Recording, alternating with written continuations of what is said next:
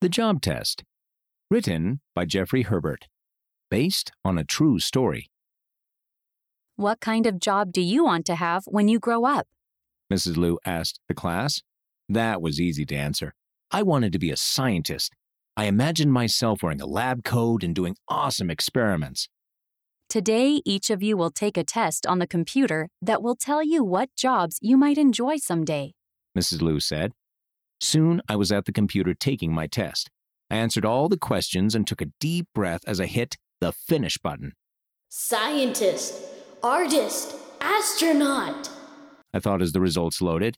Those jobs would be amazing. But the results did not mention any of those jobs. I looked at the list. Graphic designer sounded kind of cool. I wasn't so sure about baker or event planner.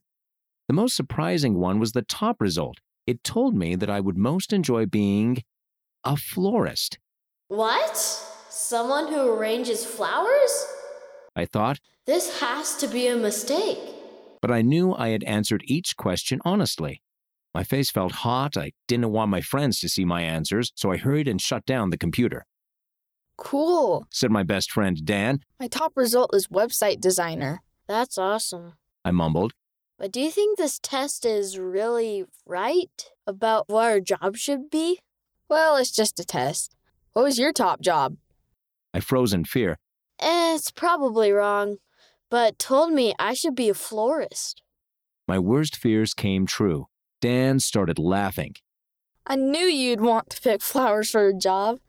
You've always liked weird things like that. Dan joked. No way. I snapped. I don't even like flowers. Dan smiled and turned back to his computer. My stomach started to hurt. I was so embarrassed. Was the test right? Was Dan right? Walking home from school, I still felt embarrassed about my test results. I thought about all the things I loved to do, like making art and playing the piano. They were pretty different from the things that some of the other boys in my class liked. Maybe I am weird, I thought. Tears filled my eyes as I walked inside. What's wrong, Jeff? Dad asked. Did something happen at school? I sat down and told him all about the job test and how I felt different from a lot of the other boys. You know, Jeff, Heavenly Father gave you your talents. He loves you and wants you to develop them. And I love you too. Liking different things than your friends like doesn't make you weird. Really? I asked. Dad nodded. We are all supposed to be different.